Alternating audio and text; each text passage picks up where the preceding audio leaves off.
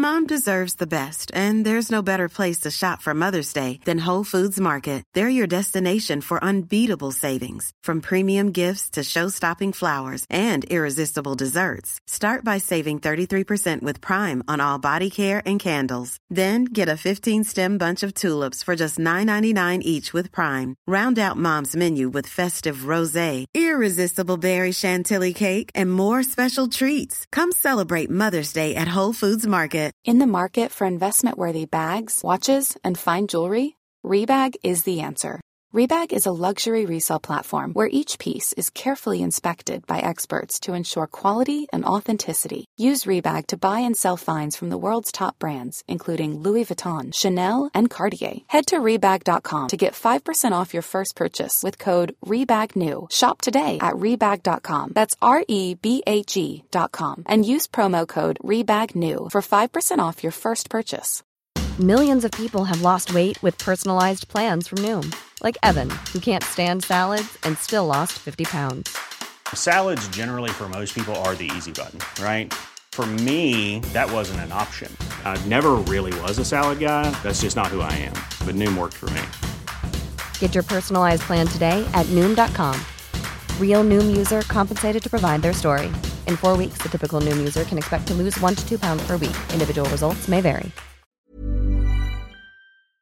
On Headstrong, we are very pleased and proud to be partnered with the CBD brand, The Good Level.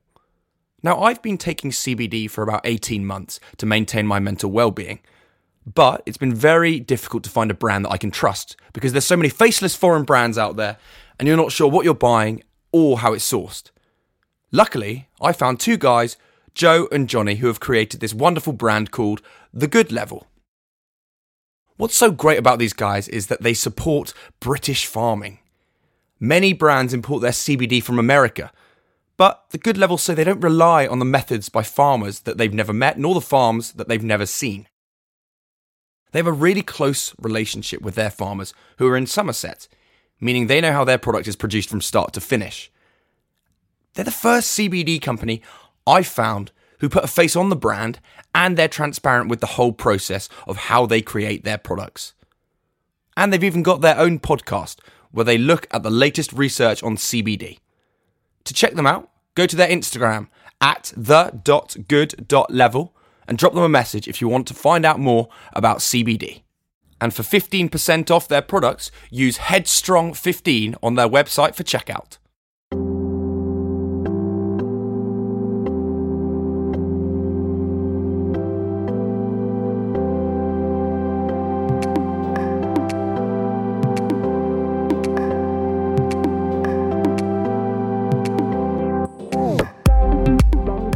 Hello and welcome back to another episode of Headstrong. My name is Louis Strong and I host this podcast. Headstrong is a podcast where I sit down with a number of individuals in the public eye to talk to them about their lives and their careers and their experiences, to understand what the word headstrong means to them. And to me, it means to believe in yourself, to talk about your vulnerabilities and reinforce your self-worth. Now, on this episode of Headstrong, I am joined by Chloe Madeley. We discussed her life growing up with two massive TV parents, as well as a child craving so desperately that attention that she desired to be in the spotlight. We discussed her getting into TV. We also had a chat about Harry and Meghan, very delicately, of course, and we discussed her relationship with mental health. So I really hope you enjoy this episode of Headstrong. Chloe, thank you very much for joining me on Headstrong today. How are you doing? Very good, thank you. Thank you for having me. I'm feeling good today because the sun is finally out after we had... How many weeks of rain did we have? Well, I think... 4 at least, in a row. It was awful, and it really, really started to kind of... I just find it quite hard to get up in the morning when it's like really grey and it's raining. So when I woke up this morning and I could hear the birds and the sun was shining, I was like, oh my God, we're free. So yeah, I'm in a good mood. So wait, and hold that thought, because I'm starting this series off by asking everybody, I'm checking in with them. This is how I want to start this new series. So I want to check in with you. But I feel like you've stolen it there already. You're in a good place now. The sun is out and we're ready to go. Yeah, I feel like I don't necessarily always really notice it. It was something one of my clients said to me today. I don't really notice it, but until I feel really happy again, and then I can correlate it with the weather. But it's like being a woman as well, when you have your menstrual cycle, you don't realize, like, when you're 1 week kind of before you start, you don't realize that that's what it is always, or at least I don't, because I don't obsessively track my period at all. You don't realize, and suddenly you're like 3 days into wanting to kill everyone, and you don't know why. And then you'll get another symptom, and the penny will drop. And I feel like that with the weather. Sometimes I definitely do, like, just get a bit down, and I don't really realize it until I've already suffered through it for at least a few days. Yeah. I mean, there is so much that I have kind of jotted down, written notes on, that I want to talk to you about. So I felt like the only way that I can best do this is in chronological order. Yes, I do that too. It's easier for my simple brain. 100%. So I'm going to kick off with you and your parents and growing up, and the iconic set of parents that you have, that you probably don't think is iconic because they're just your parents, and they probably get on your nerves, but to the nation, they are iconic. And you were born into this media and entertainment industry. Did you always think that from very early on that was the pathway for you? Yeah, I absolutely did think that I would go into TV, and I did.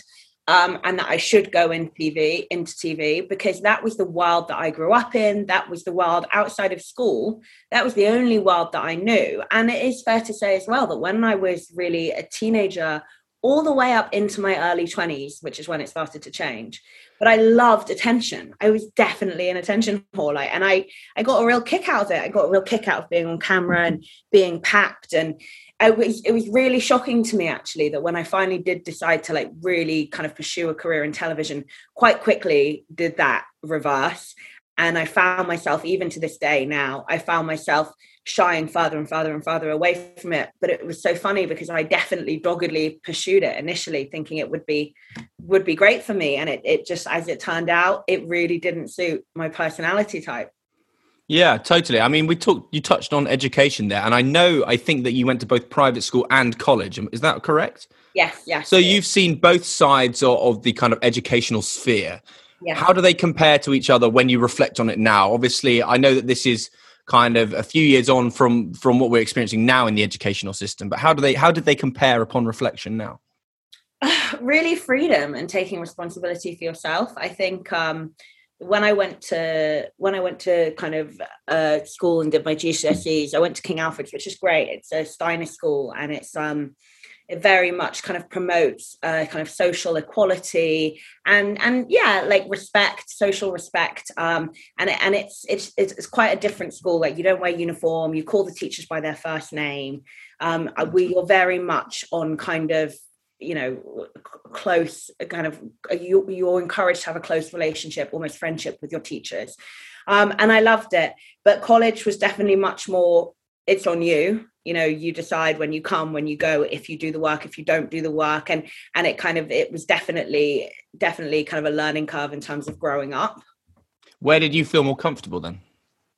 I really, really liked going to King Alfred's, which was my first school, if I'm honest. And it was when I went to university in Leeds, and I got a year into my degree. I was doing English literature and film, and I got a year into it, and I just suddenly realised that actually education and academia, and whenever I say this, people think I'm stupid, or maybe that's just how it comes across when it's written in print, because I know it's been written in print quite a few times. Academia just wasn't for me. I'm just not, that isn't kind of, well, at the time, funnily enough, I think I'd respond really well to it now. But at the time, I very much wanted to be working, earning a living, I don't know.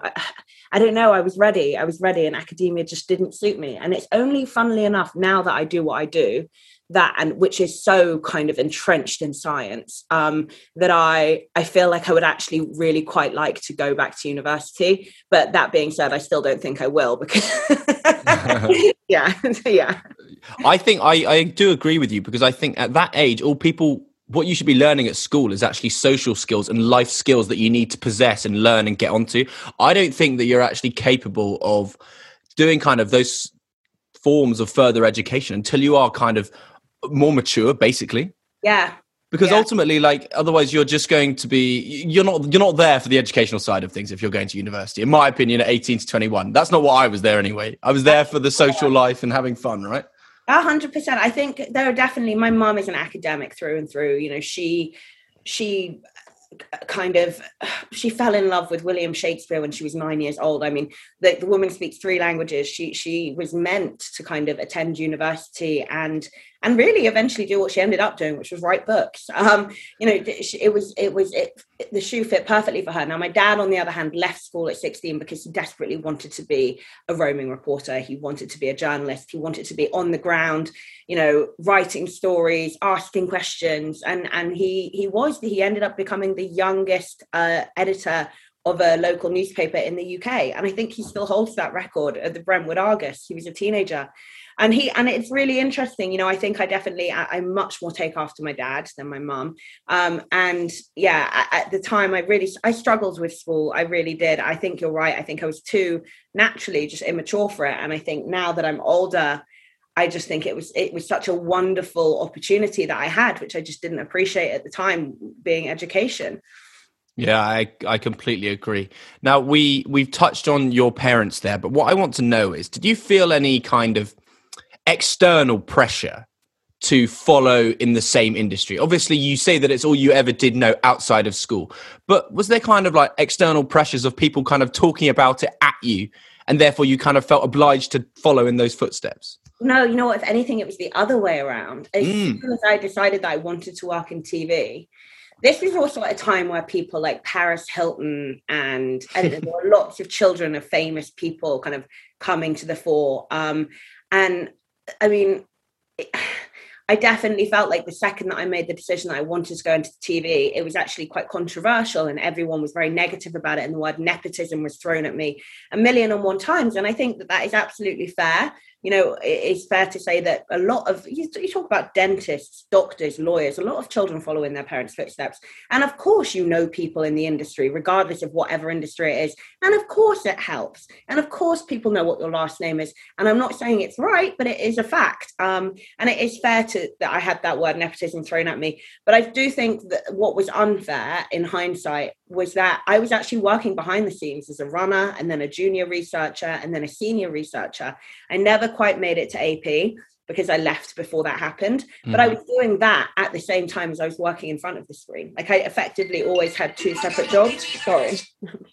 That's my dad. Funnily. The phone is on silent. Why did that happen? VIP. VIP. Let me put it on airplane mode. I'll go back a bit if you want to edit into that. That totally worked. It was your dad calling. Well, it was my dad, so it's kind of contextual. Yeah. So I definitely didn't. Now in hindsight, at the time, I think it just made me incredibly anxious and incredibly insecure. So much so that I think it kicked in motion some mental health stuff that I'm still dealing with to this day. But also in hindsight, I'm kind of a bit pissed off about it because I'm like, nobody ever said, oh, and she's a runner making tea at 5 o'clock in the morning for Piers Morgan. That part was never talked about, which I'm upset for my younger self that I maybe didn't speak up about that at the time. So if we look at the word nepotism then and the way that it was used to you, I mean, you were clearly a young adult then and you were going through your own kind of journey. Did that kind of put more pressure on you, just like negative energy? And then did you feel like you had to prove other people wrong then thereafter? It was like more battles than were actually kind of needed. Yeah, it was a lot of negative energy, really, really negative energy. And this is the thing, like, you know, you really do have to be thick-skinned, or you really have to do doggedly pursue your dream if you're going to wade through that negative energy. And if anything, you know, if I were to put a positive spin on it, it would be that it made me realize sooner rather than later that I wasn't cut out for TV. I wasn't cut out for celebrity. I didn't have a thick enough skin, and I did really care what people thought of me. And you can't be like that and survive in an industry like that, especially in the UK with the UK tabloids. I mean, that's a whole other game in and of itself. Well, I suppose one of your coping mechanisms then was literally get out of the industry to a certain degree. You obviously did do a lot of TV, but you do now kind of follow your life through fitness as like everyone knows, and it's wonderful. But do you find it difficult then to not define yourself by certain things, if that makes sense? As in, Because it's very easy to say, I work in TV, therefore I define myself by getting this job. But then working in fitness in the same breath, you know, kind of you can live and breathe your job 24/7 because you don't know when to switch off. Yeah, it is fair to say I definitely used to be like that, and I'm getting a lot better at it now. But there definitely was a time when I was really, really lucky, actually, in that give me 1 second. Sorry, I'm actually just going to turn my phone off. It's on airplane mode, and I'm still getting everything coming through because it's connected to my watch. Take my watch off. So I'm really incredibly lucky. Like, sorry, where was I? What was I saying? So about defining yourself through kind of your work, because, you know, learning to switch off and so forth. So basically when I got qualified, I fell madly in love with really weightlifting. That's how it all started. My ex-boyfriend took me into a gym, and he was a bodybuilder, he was a personal trainer, and he kind of got me into lifting weights, and it was really quite immediate. I fell madly in love with it. And then I started to learn I started to watch him PT, and I got incredibly jealous that he had this job that I wanted. And I suddenly realized that I had to quit my work in TV. I was working as a I was a senior researcher on Loose Women at the time. I realized that I finally found the thing that I wanted to do, and I had to move home, and I had to get qualified. And the first few years were brilliant. You know, I was falling like madly in love with this new skill and career and passion that I'd found at the age of 24. I'd found this thing that I was just mad about, and it kind of made it really, really easy to stay excited, to stay motivated, to go to the gym, to eat right, to blog about it, to be the face of health and fitness in terms of my own career. And it did, I remember, quite quickly flip on its head when, you know, just like everything, as much as I love it and still love it now, all of a sudden it went from being my passion to very much being like my job. And it was a bit of a grind, and it was a bit of a slog. And it's really hard, actually, to be, especially as a woman, or especially for me, to be low body fat and quote unquote in shape year round. You know, you do want to go on holiday, and sometimes it is Christmas time, and you don't want to always be restricting yourself. And I definitely got into a really horrible cycle of feeling like I had to look a certain way, and I had to be a certain way to continue to work in my industry. And it only really in the last, I would say, 2 years have I realized that it's okay to not always have abs, and it's okay sometimes to go out and get drunk, and it's okay to have more real life balance. But it was a weird, I definitely went through a weird time with my job where it was kind of like a game of cat and mouse and chasing my tail. So would you say that you have an important relationship between your fitness then and your mental health side by side? How do you draw parallel with them both? And how do you use the other one to help the other? Yeah, it can go either which way. Like, I think anything in life, you know. There were definitely, so initially, it really helped me, weightlifting specifically, with my anxiety. There's something, you know, we always say people who suffer with anxiety, that the holy grail is being present. It's actually being able to be in the moment. And that's what weightlifting really did for me. It sounds ridiculous, but, you know, when you've got your body weight on your back and you have to sit down and stand up again, it is dangerous. It forces you to be present. There's a huge rush of endorphins, exhilaration, also strength, both mental and physical strength that comes with it. It really helped me kind of every day, like lifting really helped kind of ground me, I should say, really into the moment, into being present. And also there was something about taking control of my body and pushing my body and seeing what my body could do that felt amazing. And the same thing with the diet. You know, as soon as I got control of my diet and I started learning about food, and I started, you know, understanding how to fuel my training and recover from my training, there was something hugely, there was a great liberation in control, really, is the best way for me to term it. It really felt like I got my shit together, and it felt amazing. And like I say, when it got to a point where it became a lot more about how I looked, and it did at one point, you know, I was on the Daily Mail online every day in my underwear. People were debating whether or not it was okay that I had muscle, which is hilarious. And I didn't care about that debate, but I did care about the fact that I was on the Daily Mail in my underwear every day. And all of a sudden it just became this thing. It all became about how I looked. And then it very swiftly went the other way. And like I say, it's only really now in recent times that I've come full circle. I'm like, that's not why I got into this. That's not why I fell in love with this. I'm fully qualified. I'm very good at my job. And it is not whether or not I have abs, but that was definitely a really shitty time that I had to kind of go through and come out the other side of. So with that relationship then with your own body, and then the thought process and those anxieties coming into you, what were your techniques to help manage and deal with that? Because you must have hit a point where you hit the self-realization point where you were like, okay, this is not healthy for me. What are my techniques now to help combat this? So I do loads of things. First of all, I've been in and out of kind of doing CBT for, oh my gosh, I had my first panic attack when I was 21 on Dancing on Ice. And I realized then that I basically had some issues with anxiety that I just wasn't dealing with. And I just kept thinking, it'll be fine. I can handle it. And it then obviously got to a point. Panic attacks are scary. Like, I know anyone who's ever had one will know, like, it's really scary. And funnily enough, it's like the hours after that are even scarier, where you're like, oh my God, that actually happened. And you kind of hate yourself and you kind of feel really weak. And it was awful.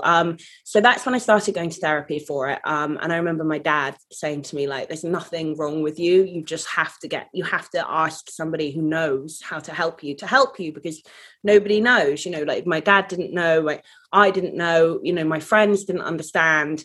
So that helped. Just, even just taking the step to go to somebody and say, this thing keeps happening and I feel awful every day. I feel sick every day. I don't know how much longer I can do this.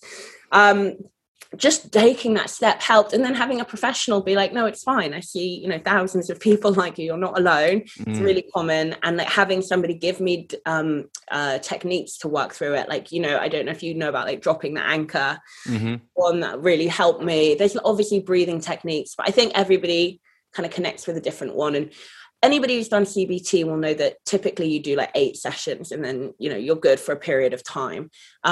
And then I realized, I would say, after doing CBT maybe 2 or 3 times, that maybe I needed to have some kind of more long-term therapy as well, which is something I've been doing for a really long time. And I know that people, a lot of the time, and again, you can probably hear some of my issues and what I'm going to say. I think people will be like, oh, what do you have to be anxious about? Or like, oh, what, I don't understand what we all have stuff that's happened in our life, or that is currently happening in our lives, that we all struggle with. And I think it doesn't matter who you are or what those issues are. Even like I say, just taking the step to be like, I actually think I need somebody to help me with this. That in and of itself is going to be a huge comfort and a huge kind of ease for you. What really upsets me is when people are too quick to judge, regardless of what profession or industry or who you are, because it doesn't matter what you do. And obviously, there's no way of measuring the form of anxiety. Every single human being is different. Emotions are processed differently. And it can be triggered by anything, and any normal person can experience it. And also it is normal to experience it. Yeah. I think that's what's been important, to normalize the feeling of it, not to the point where it's just like, oh, now we don't care about it, but it's the point that to know that anyone can experience it, so you can make a difference now. You're allowed to talk about it. And it's that safe space now of being able to open up. Like you talk about it so openly now, and that's really important, because 10 years ago that wouldn't have been allowed. Well, not allowed, but it would have been frowned upon, probably. Yeah, and very much like this is, I think, part of the problem that I had. Part of why my anxiety did snowball was because I felt like I wasn't allowed to have any issues. Like, like I say, people go, oh, she's Rich and Judy's daughter, like, boo-hoo, cry me a river. And that just made it, exacerbated it, and it made it absolutely. Yeah, when you feel like, there's a lot of therapists who will say, and obviously every therapist has different techniques, but like the more you try and kind of hide a problem, the worse the problem will get. If you can breathe some light onto it, if there's something going on in the family with somebody's mental health or whatever it might be, standing up and actually not hiding that person, but saying, no, we have a problem, that in and of itself can actually breathe some life back into the situation and stop it from feeling so stagnant and grey and bleak. And I definitely always felt like I couldn't and I shouldn't say anything. And then, even recently, do you remember I read this the other day, and I was like, if this is still even a problem, like Kendall Jenner came out and said that she was having like horrible panic attacks and like basically was just in absolute hell for ages, and there was so much backlash of like, oh, poor little model And it's like, guys, like, you have no idea what's going on in her mind or in her day-to-day life. Like, you really don't know. And I'm not saying that she has, real, kind of real problems that the world, no matter who you are, you can relate to, but it doesn't change the fact that she's going through some problems and she has to try and deal with them. And it's really interesting to me how people are so quick to judge. So very quick to judge. And actually, someone like that I've always had the deepest amount of sympathy for anybody who's in the public eye, because I don't think people see it as this glorified lifestyle through social media, which is a single lens, easy to depict lifestyle as the most perfect scenario ever. But you don't see the 100 predators behind taking photos and following them to restaurants and whatever. I can't even dare to believe what they go through. So actually, and also it's incredibly isolating. Who can you trust? Immediately, there's so many conversations about this, and I think it's so easily forgotten about. And that's not to say that anyone with any normal individual is going through anything worse or easier. That's far from what I'm saying. But it's a different type of anxiety. Do you know what I mean? It's a different type of hell. It's a different stage and setting and storyline. But make no mistake about it. I mean, my parents are really lucky in that the worst that they had to deal with was the tabloid media. And I'm really lucky in that I dipped my toe in and very quickly realized I wanted to get the hell out of there quickly, because it was absolutely, did it tear into my mental health, like I say, so much so that I still deal with it now. But then I think about the celebrities now, the really young celebrities who are not only dealing with the tabloid media and the media, which is horrific, because every time somebody writes something negative about you, that all your friends, your family, your boyfriend's friends, everybody's reading it. It's horrific. It's like being pointed at in the schoolyard and laughed at by everybody. It's your worst nightmare come to life. And not only are they dealing with that, but then social media and like all this pressure to uphold, even if they've made it themselves, an image that they created. Because like I said, when I was 18, I was such an attention whore, loved attention. I absolutely would have bought into that I'm perfect imagery on social media and had a great time doing it. And then what happens when you grow up and that's not who you are anymore, because now 10 years has gone by and that's not you anymore. But then you feel this pressure that you have to uphold this perfect image. I mean, I feel really, really bad for like the young mega celebrities of today, because you really have to be made of steel, I think, to come out of it unscathed. Oh, completely. I mean, it's incredibly damaging. It's not normal. What we have created is not normal. This idea of like a superpower celebrity, basically. Agreed. I mean, with you and your line of work, though, it'd be interesting to talk about social media with you, because obviously you have to utilize it to an extent for your clients and maintaining a professional presence. Now, I'd probably put it for you. Yeah. Because you can use it as a tool, which is really important. But where do you draw the line then on what you are happy to show of your real life now, and where you kind of, where's that line for you from professional to personal? It's really interesting. I'll be honest, I really don't like social media. I see it as part of my job. I see it as something that I have to do. I look at my competitors, both people that I really admire and look up to, and people who I really don't think should be as respected as they are in my industry for various reasons, which I won't go into. Yes. All of my competitors. And I'm like, shit, it really feels like a Mario Kart race that you have to be posting every day. You have to be doing the questions. I actually quite like the questions because I really do like coaching and that's a bit of fun. But you have to be doing it, whether or not you have time that day or not, it doesn't matter. You have to put out informative content and you have to put out physique content, because obviously I work in the physique world. And I really dislike it, but I see it as part of my job. So I sack up and I get on with it. But like I say, when I first started on Instagram, I loved it. Like, people forget we all change, right? Like, I loved it. And it definitely helped me build a career 100%. And it is definitely now, it definitely feels like a job. It doesn't feel like fun anymore. But hey, we don't all love every aspect of work. You've got to suck it up and get it done. But yeah, it's a lot of pressure.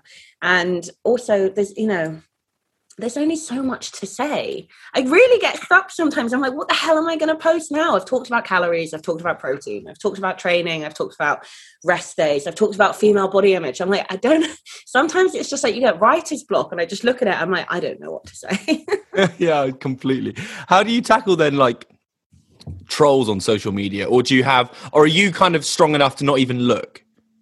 I'm really good now. When I was very much like Rich and Judy's daughter, like trying to work in TV and stuff, that kind of stuff absolutely annihilated me. Like the comment section of the Daily Mail online annihilated me. Every time I made a mistake and the press wrote about it, which was often, it annihilated me. It really tore into me, and made me quite an unhappy little sausage. Now, because I genuinely do love my job, I love my clients, I feel very lucky that I'm a competitive professional in my industry, as in, like I say, that we all know who we are, and I'm definitely, up there, and I feel incredibly lucky, fulfilled, grateful, incredibly grateful that, so many women trust me. And so it really, now the trolling is like water off a duck's back, because I feel like I'm whole, I'm fulfilled, I'm good, I'm fine. And I've gone through it with my own body, and I've come out the other side of it. And it doesn't mean anything to me anymore, but that's because my sense of purpose now is very, very strong. When, anybody who doesn't have that, who maybe is doing the wrong thing, it's horrible. Thank you. The click, I do the click too. Thank you. So it sounds like that to be able to preach to the choir, which you now do to an extent, but from a professional kind of basis, is you have to have gone through it and experienced it yourself, because otherwise you're just talking like in a hollow way. Do you know what I mean? You have to have had that experience to kind of understand, right, I know a bit of what you're going through, a bit of what you're going through. Let me combine my experiences with what you're going through and help you in a little way. Yeah, it's really important. It is really important. And I find it really interesting now. So I would never write like a self-help book, or I don't know, any kind of mental health. I would never really put myself on that platform, because I don't really have any qualifications. Now I can speak to my clients about, the stuff I went through with my body, how hard I found it to sustain the kind of the physique that I was trying so hard to hold on to, and I was miserable. What it really takes, what it feels like as a woman when you get that low body fat, what it feels like when you feel like you're beholden to the gym. I've gone through it and I've come out the other side of it, and I have a really good relationship with my body, training and food now. And I like the fact that I can help them on that platform. But there are a lot of people in my industry, specifically men, who are really touting around their self-help books and their mental health, approaches, who I just have, they have no qualifications for it. And I find it quite terrifying. Like, absolutely talk about your experiences and hope that people relate and hope that it'll help. But to release a self-help book as like a 29-year-old man who, I'm like, that nothing's really happened. You became a PT and you got a good following. Like, I don't like, and I know I'm not invalidating any life experiences that these people might have, but I'm like, surely. But it's to commercialize that and try and profiteer off the back of something purely because you have a social media following. Yes, I find it deeply irresponsible and really scary, and it's really prevalent in my industry at the moment. So, like I say, like, talk about it, be honest about it. Don't ever feel invalidated by your experiences. But I don't think that makes you, it means you can do webinars on mental health. Which you took the words out of my mouth in the fact that I thrive off hearing other people's experiences as well, because parts of it I'll relate to and parts of it I'll be like, well, let me tell you what I went through and see if that can help you. Yeah. Talking about it is helpful, but it's when you start going, this is what I would do. Yeah. Hey, I'm 25. I've got nothing going on in my life that could help you professionally. But you look at this podcast and you look at the wealth, the backlog that you will have behind you. I mean, even now, but even in 5 years from now, there's no reason why actually you wouldn't be able to turn around and be like, no, actually, I have enough, like, I've heard enough stories and I have enough under my belt that actually I can say, like, these are some of the stories that I think that everyone else will find really helpful. And this is what I could relate to. And that's one thing. But yeah, it is quite scary. I'm seeing like this kind of Tim Robbins effect just like popping up everywhere. And I'm like, wow, this is so unethical. See, that's what I'm doing here. Is all I am doing on this podcast is never ever preaching, but purely documenting in an audio form other people's experiences. Because if someone else hears an experience that is similar or even somewhat slightly relatable, they'll go, okay, first of all, I'm not alone. And that is the first thing that will immediately put you at ease. And the second is, hang on, if they're happy to talk about it, why the hell can't I now? Yes, and maybe this is an opportunity to kind of progress something, and if it just sparks one conversation for somebody, it's great. So that's the beneficial thing for me. But something I definitely want to talk about in terms of the media, and I do not want to get you in trouble. and I don't want to put your foot in it, but it's certainly how the media has dealt with Harry and Meghan, and the way that I would say that they have behaved in such a way. How would you feel about this situation? It's so complicated in terms of, I feel that being born into the royal family must be, I mean, you don't have a choice. You're there. Like that your life is done. Like you know how I've been talking about, like, you know, we change, and, you know, 1 minute maybe we are of one kind of personality type, or we have certain characteristics, and then as we grow and we age, those change, and you know, life is transitory, and your character traits are transitory, and experience changes you. And I feel incredibly bad, really, that whole the way the media treated Harry and Meghan. I thought it was incredibly insensitive. I thought it was incredibly bullish, and it made me very uncomfortable just to sit on the outside and look at it. I mean, I hated every headline I read, for no other reason than it was just out and out bullying on a mass scale, and it made me incredibly uncomfortable, and I'm not remotely surprised that it ended the way that it did. And I think, you know what, if people need to make decisions that they need to make for their own mental health and for the betterment of their family's future, then more power to them. You make that decision, protect yourself, protect your family, and do what you've got to do. And I'm not surprised. And, you know, if it amazes me as well that the media didn't learn anything from it. They still turned around and they made another kind of pantomime out of it, you know, of which they were the responsible ones, and everybody else was, you know, the villain, or, you know, the good guy, the good cop, bad cop. And I was just like, you do realise, guys, that this happened because of you. No, but we won't talk about that. Like, don't put that as the headline. We fucked up. We shouldn't have treated you so badly. Don't do that. No. Instead, just carry on. And the really scary thing is that I think so many people didn't see it and still don't see it. You look at, like, the Daily Mail Online, which I think is the most read online publication in the world, I think. Yeah.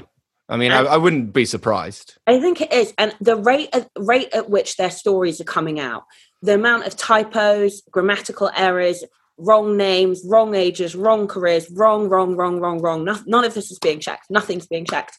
And also, I would just like to remind people that freedom of speech does not mean any and all speech. Freedom of speech is actually a luxury that exempts hate speech, right? And a lot of the stuff that I read absolutely would fall under hate speech. And it's really interesting that people now are like, no, freedom of speech. Like, do you even know do you even know kind of what the rules of that are? Because a lot of the time it's not falling into kind of the British media's headlines. It's just not. Yeah. Physical and mental well-being are so important and come hand in hand. I'm incredibly proud to be sponsored by the CBD brand, The Good Level, who have well-being at the very forefront of what they do as a company and a brand. They offer CBD oils, balms, and jellies, all of which are full spectrum and extracted by a cold press. Their oils are all made with extra virgin olive oil from Kalamata, and that makes them so much tastier than any other that I've tried before. Their balms have a fantastic smell as well, and are great to use on your skin or any pain you're experiencing. And of course, their jellies taste so great for any sweet tooths. They also have a commitment to sustainability, pledging to plant at least 500 trees every year, along with ensuring all their packaging is recyclable. So if you want to check The Good Level out, go to their Instagram page at the.good.level, where you can find out all about their products.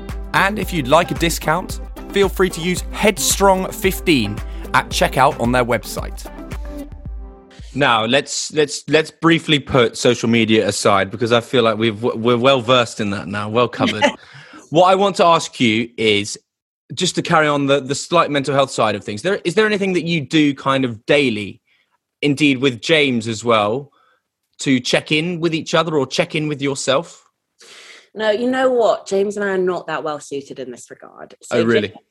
James is very much a product of his environment. You know, he went to an all-boys boarding school. He went to 2 all-boys boarding school. And then he literally left school and went straight into professional rugby. And he absolutely kind of has the approach of, like, compartmentalize, get it done. He's an athlete as well. Like, don't forget, he's a professional athlete. So he doesn't get like bogged down in emotions or even like excitement or regret. He's like always like in the moment. Now, I am obviously, in case you haven't already guessed from listening to this, I obviously am not like that. Like, I am somebody who suffers from anxiety. I am somebody who, I have moments where I actually get really bad social anxiety. There are times where I actually find it really hard, even just to like reply to a WhatsApp message. It's so interesting. And the thing is that I've just learned, and my best friend is a therapist. She's a very, very brilliant therapist. And I think early days in my relationship with James, she said to me, Chloe, you're never going to have a relationship where that person is going to be everything to you. She was like, so if you can't talk to James about, you know, your emotions or the things that you're insecure about or the things that are kind of making you feel anxious because you end up having an argument about it, she was like, that's fine. Talk to somebody else. You don't have to always go to one person for one thing. So in all honesty, I don't typically speak to James if I'm going through a hard time. I'll speak to one of my friends, or sometimes usually my dad as well. My dad's very good with it. But I do make sure that I check in with James, because obviously he retired, what was it, in 2 years ago now, I think exactly 2 years ago as of June. And it was a real kind of point for me to make sure that I consistently asked him, like, how are you? Are you doing okay? That I watched and monitored him. And he definitely had moments where I think both his internal and external kind of monologues were definitely not great. But I would say he's in a really good place now. He's writing his second book. He's got 2 podcasts that are always charting in the top 10. He records both of them on a weekly basis. He's going out to cover the Lions tour for TalkSport. So his life has started to pick up steam again, and he has purpose outside of rugby. So he's absolutely fine now. But there were definitely times in the beginning where I was really worried about his retirement. And I think that that's just something that all athletes have to go through. I think, as you say, it's very natural, because it's a change of lifestyle after 10, 12, 15 years of everything that you know, and then immediately you're coming to a halt, and you're not going training 3 times a week. You're not seeing 30 people a day at the ground, whatever. It's so different. Yeah. It's so interesting. And so did you feel like you were playing, like you had like a duty within you? Do you know what I mean? Where you just felt like, obviously that's like an amorous connection as well. Obviously you love your partner, but do you know what I mean? There was like that dutiful aspect where you just like, I actually need to support you. Even if you say you don't need it. Yes. I'm still going to be there. Yeah. I felt like one of the things that I think he found so tough, and every sportsman who retires is different, but I think for James, one of the things that he found so tough was that he wasn't going into training with 30 guys every day, laughing, being boys. All of a sudden, he was self-employed, so he was at home with me. And we still live, because then COVID hit, which is a whole other thing. But we still live kind of in the middle of nowhere because of his last rugby gig. And all of our friends are in London, and it was like, oh God. And so I really felt like I had to make sure I felt like I had to make sure that I was there as like a sounding board and to lend an ear, even if it was just to have like stupid banter that I don't find particularly funny, but I wanted to help him. I wanted to help him like get through it in a way. And it took time, because obviously think about the practicalities of his life. He was training Monday through Friday, the work week, and then he was playing a game on a Saturday, and then he had to go into the club for recovery, like physio and all that stuff and checkups on a Sunday. So he didn't have a social life really when he retired. We really had to like start him from scratch. He was in his mid-30s, and it was like, okay, here we go. And then it was quite hard as well being his partner, and all of a sudden, he was going on, boys' weekends. Don't get me wrong, like he was still the rugby trips away, and sometimes on the Lions tour, for example, he was gone for like 2.5 months.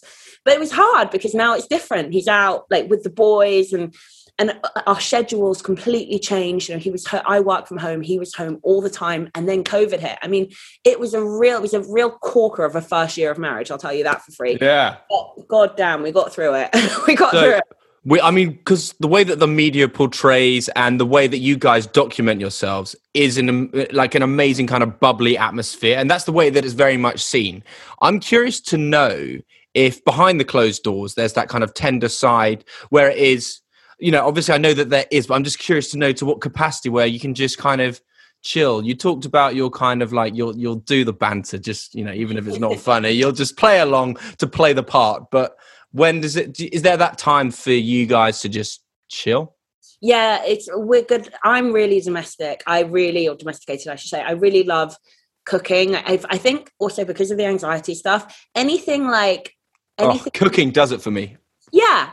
It's anything methodical, which takes a while, and it's a process you have to follow, and then you get this lovely end result. I think all anxious people really like that. And I think love it. It's like cooking, training, but both of them really, when you think about it, you're going through the paces to get to the end and do something wonderful. And so I love cooking, you know, same with just like, I like, you know, keeping the house clean, flowers and candles. I'm very much a homebody and I'm very much like a classic 50s wife. I know that I run a business and everything, but I work from home and I like it like that. You know, I love walking the dog. So it's actually really nice to me to have somebody to take care of. And I know that that's a really outdated notion of marriage, but it suits me. It fits well with me to take care of my husband, to cook for him, to make sure he's okay. Like I very much like being at home with him. And yeah, I love our time home together. I think since his retirement, James has become less of a homebody and definitely more of a party boy. So he's definitely like got his times where he'll go off and do that. And sometimes I'll join in. Sometimes I'm not as into it as he is. Sometimes I'll join in and, you know, have like a boozy weekend. And sometimes I'll just stay at home with the dog. And we've finally gotten into a really nice rhythm, but make no mistake about it. And I think, you know, like I say, marriages is, you know, everything, the scene's always changing and you have to change with it. You know, we definitely had to work to get to kind of a new kind of homeostasis of our marriage. And it was a real fuck of a year after he retired and then COVID hit. It was really, really difficult. But any couple who had to do lockdown 1, 2, and 3 together will know that, you know, you either adapt and you get on with it or you're done. So we just adapted. It's been, as you say, it's been like one of the biggest tests. And you've spoken about it very well in the sense that if you can't get through, if you can get through that, then I mean, life gets a lot easier when things are opening up. Yeah, it does. Life, like now we can actually, I mean, I'm really annoyed with my parents. As soon as lockdown was lifted, they like went off to Cornwall and I'm like, I would quite like to see you all. And like, it's really interesting now. I think that I'm starting to see friends and family again, that kind of, yeah, that sense of kind of balance in my relationship is coming back, which is much needed. So speaking of the word balance in the kind of relationship area and sphere, say just scenario, for example, let's say that there's been a few heavy weekends and you were like, right, I do just want to chill. Would you be able to pull the card and say, James, can you stay in for a weekend, please? I would, and he would, but I would never ask that. Oh, really? Yeah, like this is the thing. If I one thing that's really good about my marriage is that if I said to James, please don't go, or please don't whatever, put whatever label on it you want, I know that he wouldn't. But I think he's quite safe in the knowledge that I would never ask that of him. So instead, why is that? Out of interest, like, because it's good to hear like what you deem a healthy relationship. I would absolutely. Do you know what it is? It's put the shoe on the other foot. That's what I always do. If he told me not to go and do something, I'd be really pissed off about it. I'd be like, what the heck? Like, no, you can't do that. In my opinion, every relationship is different. So I totally understand that. In my opinion, I personally don't think that a relationship will survive if you're dictating what somebody can and can't do. But that doesn't mean that you have free reign to do whatever the fuck you want whenever the fuck. That doesn't mean you don't listen either.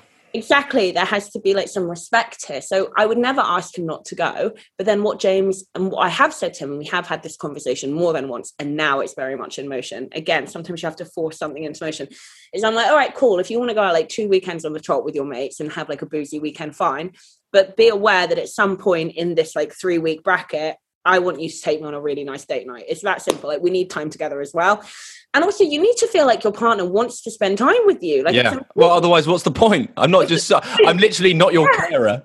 Yes, exactly. So he understands that now. He's very good at that. We have certain spots like in London and also around where we are in Northampton that he knows I love. And he'll know. He knows if he's had a couple of big nights out and a week or so has gone by, he will be taking me out. And I know he will. And that's it. Again, like these are patterns and habits that you have to kind of create and force into motion. And sometimes that's the really tricky part of a relationship. But yeah, like you said, you just have to listen and take it on board and hope to kind of change and grow together. And it also sounds like there's now an unspoken language with it. It's like you've got the routine of it now. Not to say that that's what always happens. It's like 2 big ones and then take me for dinner. It's not like it's like this permanent thing. But there's this kind of easy kind of equilibrium of what's going on. Absolutely. Yeah, you're right. It's not like and every third day this has that, and every second week. No, it's not like that. It's just like understanding. If you know the other person, that's what being with somebody is. If you know the other person, it just should go without saying. Exactly. But I want people to understand, because I think, I don't actually really post that much about James and I anymore, because I think we did couples quarantine in the first lockdown. And I didn't like it. I felt like it was too close to, I just didn't like it at all. I didn't want to put it all out. And that show would only work if we put it all out on the table. And I did it, and I went along with it. And when it came to talking about a second season, I was like, I actually just didn't like being that honest, like in front of a microphone, like about my marriage. I'm happy to be honest about myself, but also when you never know, like what like the Sun might pick up on, and the papers did start writing about it, and that was it for me. I was like, no, I'm out. Yeah, it's difficult as well when a quote is lifted for completely out of context. Yes. You can't justify the meaning of it in a kind of a column of 80 words. You know what I mean? Exactly. Yeah, that's exactly it. There's no context written in the press. But a podcast is lovely because it's all there. Exactly. Now, something else that I wanted to talk about in terms of a relationship, which is really important, and something that you have talked about very well, is completely removing the idea of jealousy.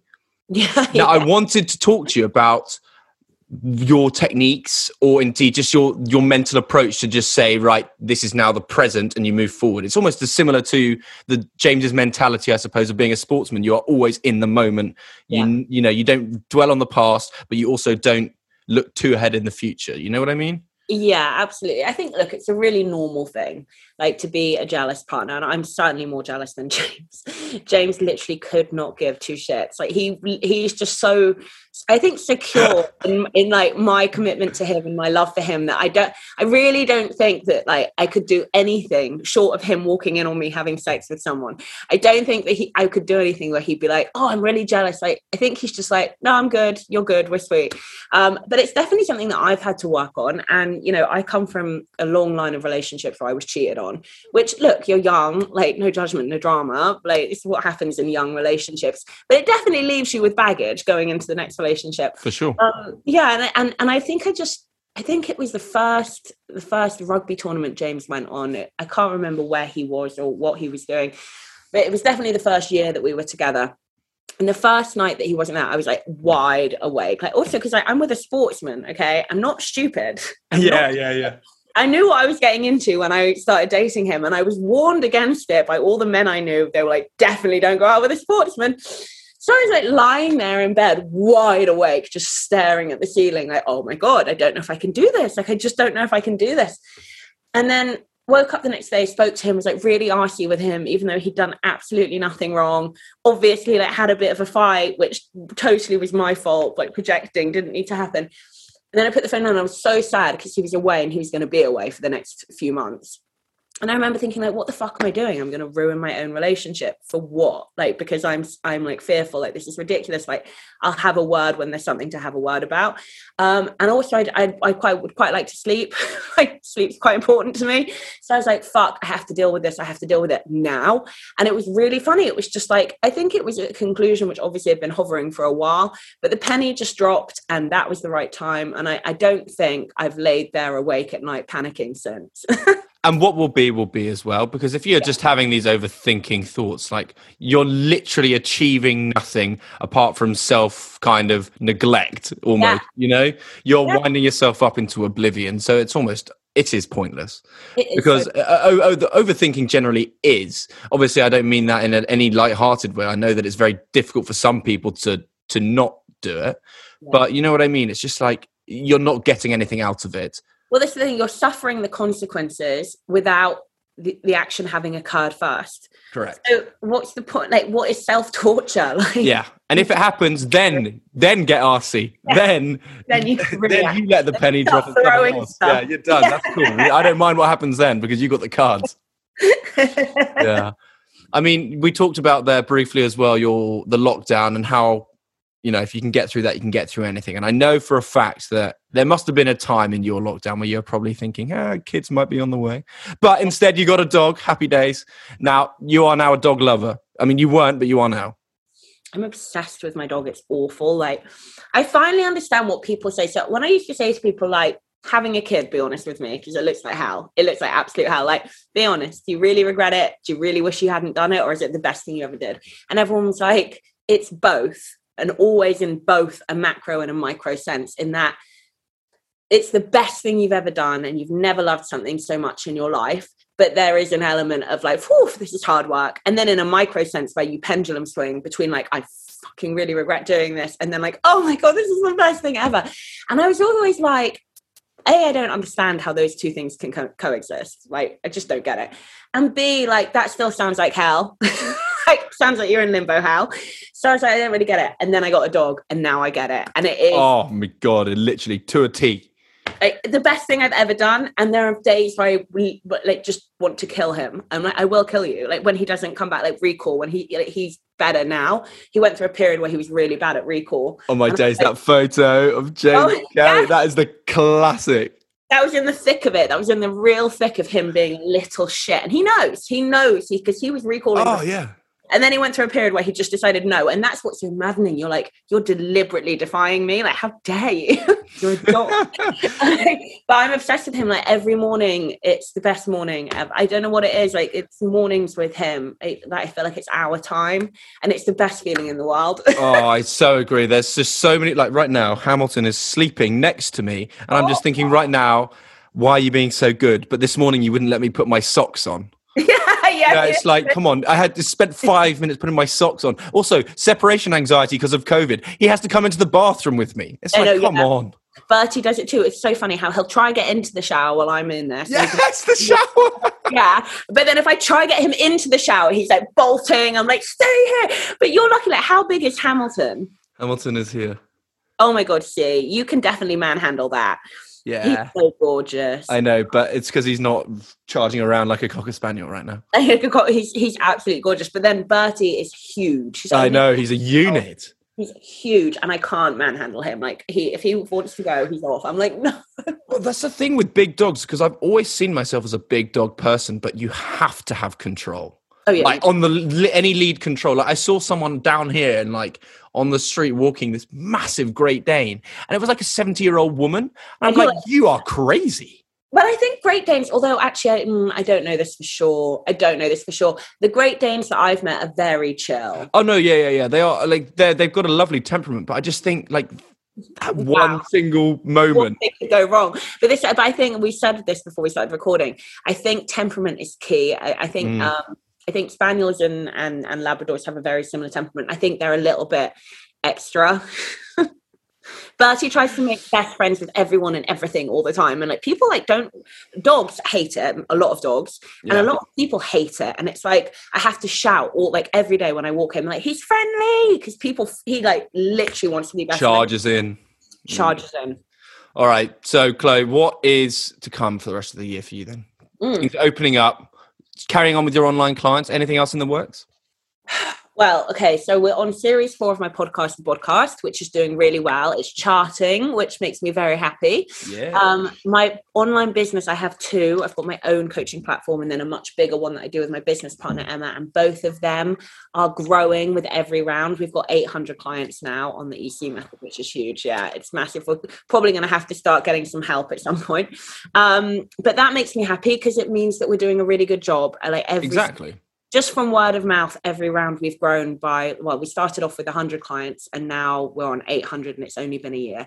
So we're growing. And I love my job. I feel very lucky.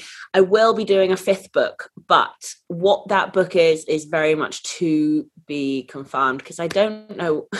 It's like I was saying about getting writer's block. I'm like, I don't know what else I can possibly It's on write. a need-to-know basis, and I do not need to know. Yeah, and I'm so scared that I've got a meeting with them in a few weeks. I'm so scared that they're going to be like, what about a self-help book? And I'm going to have to be like, no.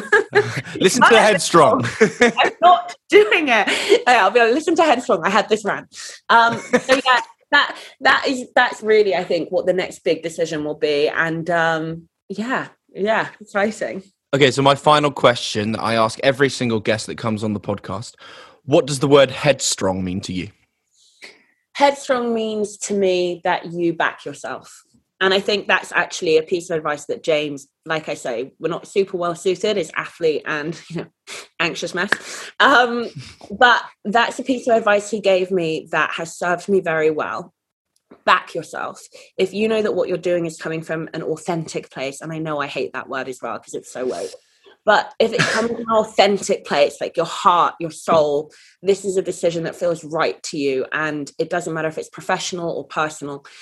There are probably going to be hurdles at some point. Back yourself. And if you know that something is right and your morals and your ethics are in the right place, then no matter what you're coming up against, back yourself.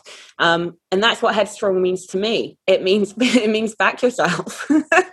I wouldn't be able to manage my anxiety on a day-to-day basis if I wasn't authentic on social media and on podcasts like this. It would blow up. I can't lie. I can't do the whole play a role thing, which I actually think doesn't serve me that well because sometimes you have to play a role. But if I did that, my anxiety would be out of control. So I think being authentic for me is a huge, huge part of being headstrong. Oh, that's amazing. Well, look, thank you so much for coming on. Thanks. A really good chat. It's been great. I loved it. Thank you. There we go.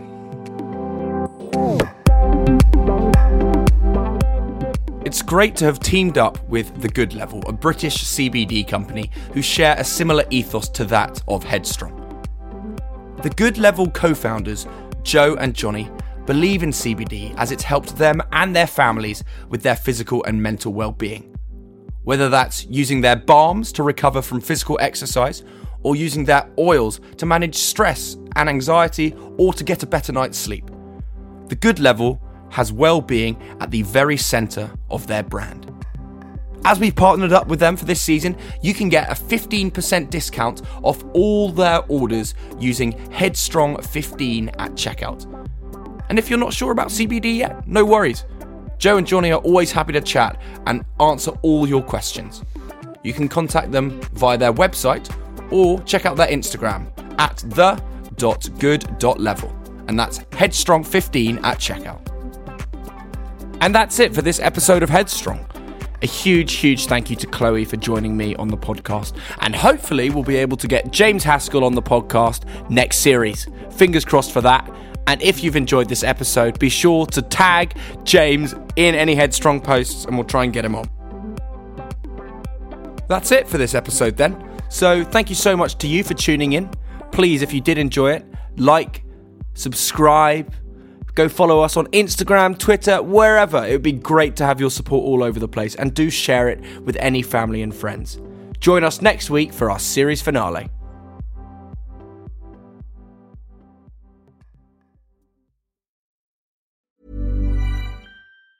Mom deserves the best, and there's no better place to shop for Mother's Day than Whole Foods Market. They're your destination for unbeatable savings, from premium gifts to show-stopping flowers and irresistible desserts. Start by saving 33% with Prime on all body care and candles. Then get a 15-stem bunch of tulips for just $9.99 each with Prime. Round out Mom's menu with festive rosé, irresistible berry chantilly cake, and more special treats. Come celebrate Mother's Day at Whole Foods Market. Mom deserves the best, and there's no better place to shop for Mother's Day than Whole Foods Market. They're your destination for unbeatable savings, from premium gifts to show-stopping flowers and irresistible desserts. Start by saving 33% with Prime on all body care and candles. Then get a 15-stem bunch of tulips for just $9.99 each with Prime. Round out Mom's menu with festive rosé, irresistible berry chantilly cake, and more special treats. Come celebrate Mother's Day at Whole Foods Market. Imagine the softest sheets you've ever felt. Now imagine them getting even softer over time. That's what you'll feel with Boll & Branch's organic cotton sheets. In a recent customer survey, 96% replied that Boll & Branch sheets get softer with every wash. Start getting your best night's sleep in these sheets that get softer and softer for years to come. Try their sheets with a 30-night guarantee. Plus, get 15% off your first order at bollandbranch.com. Code BUTTERY. Exclusions apply. See site for details.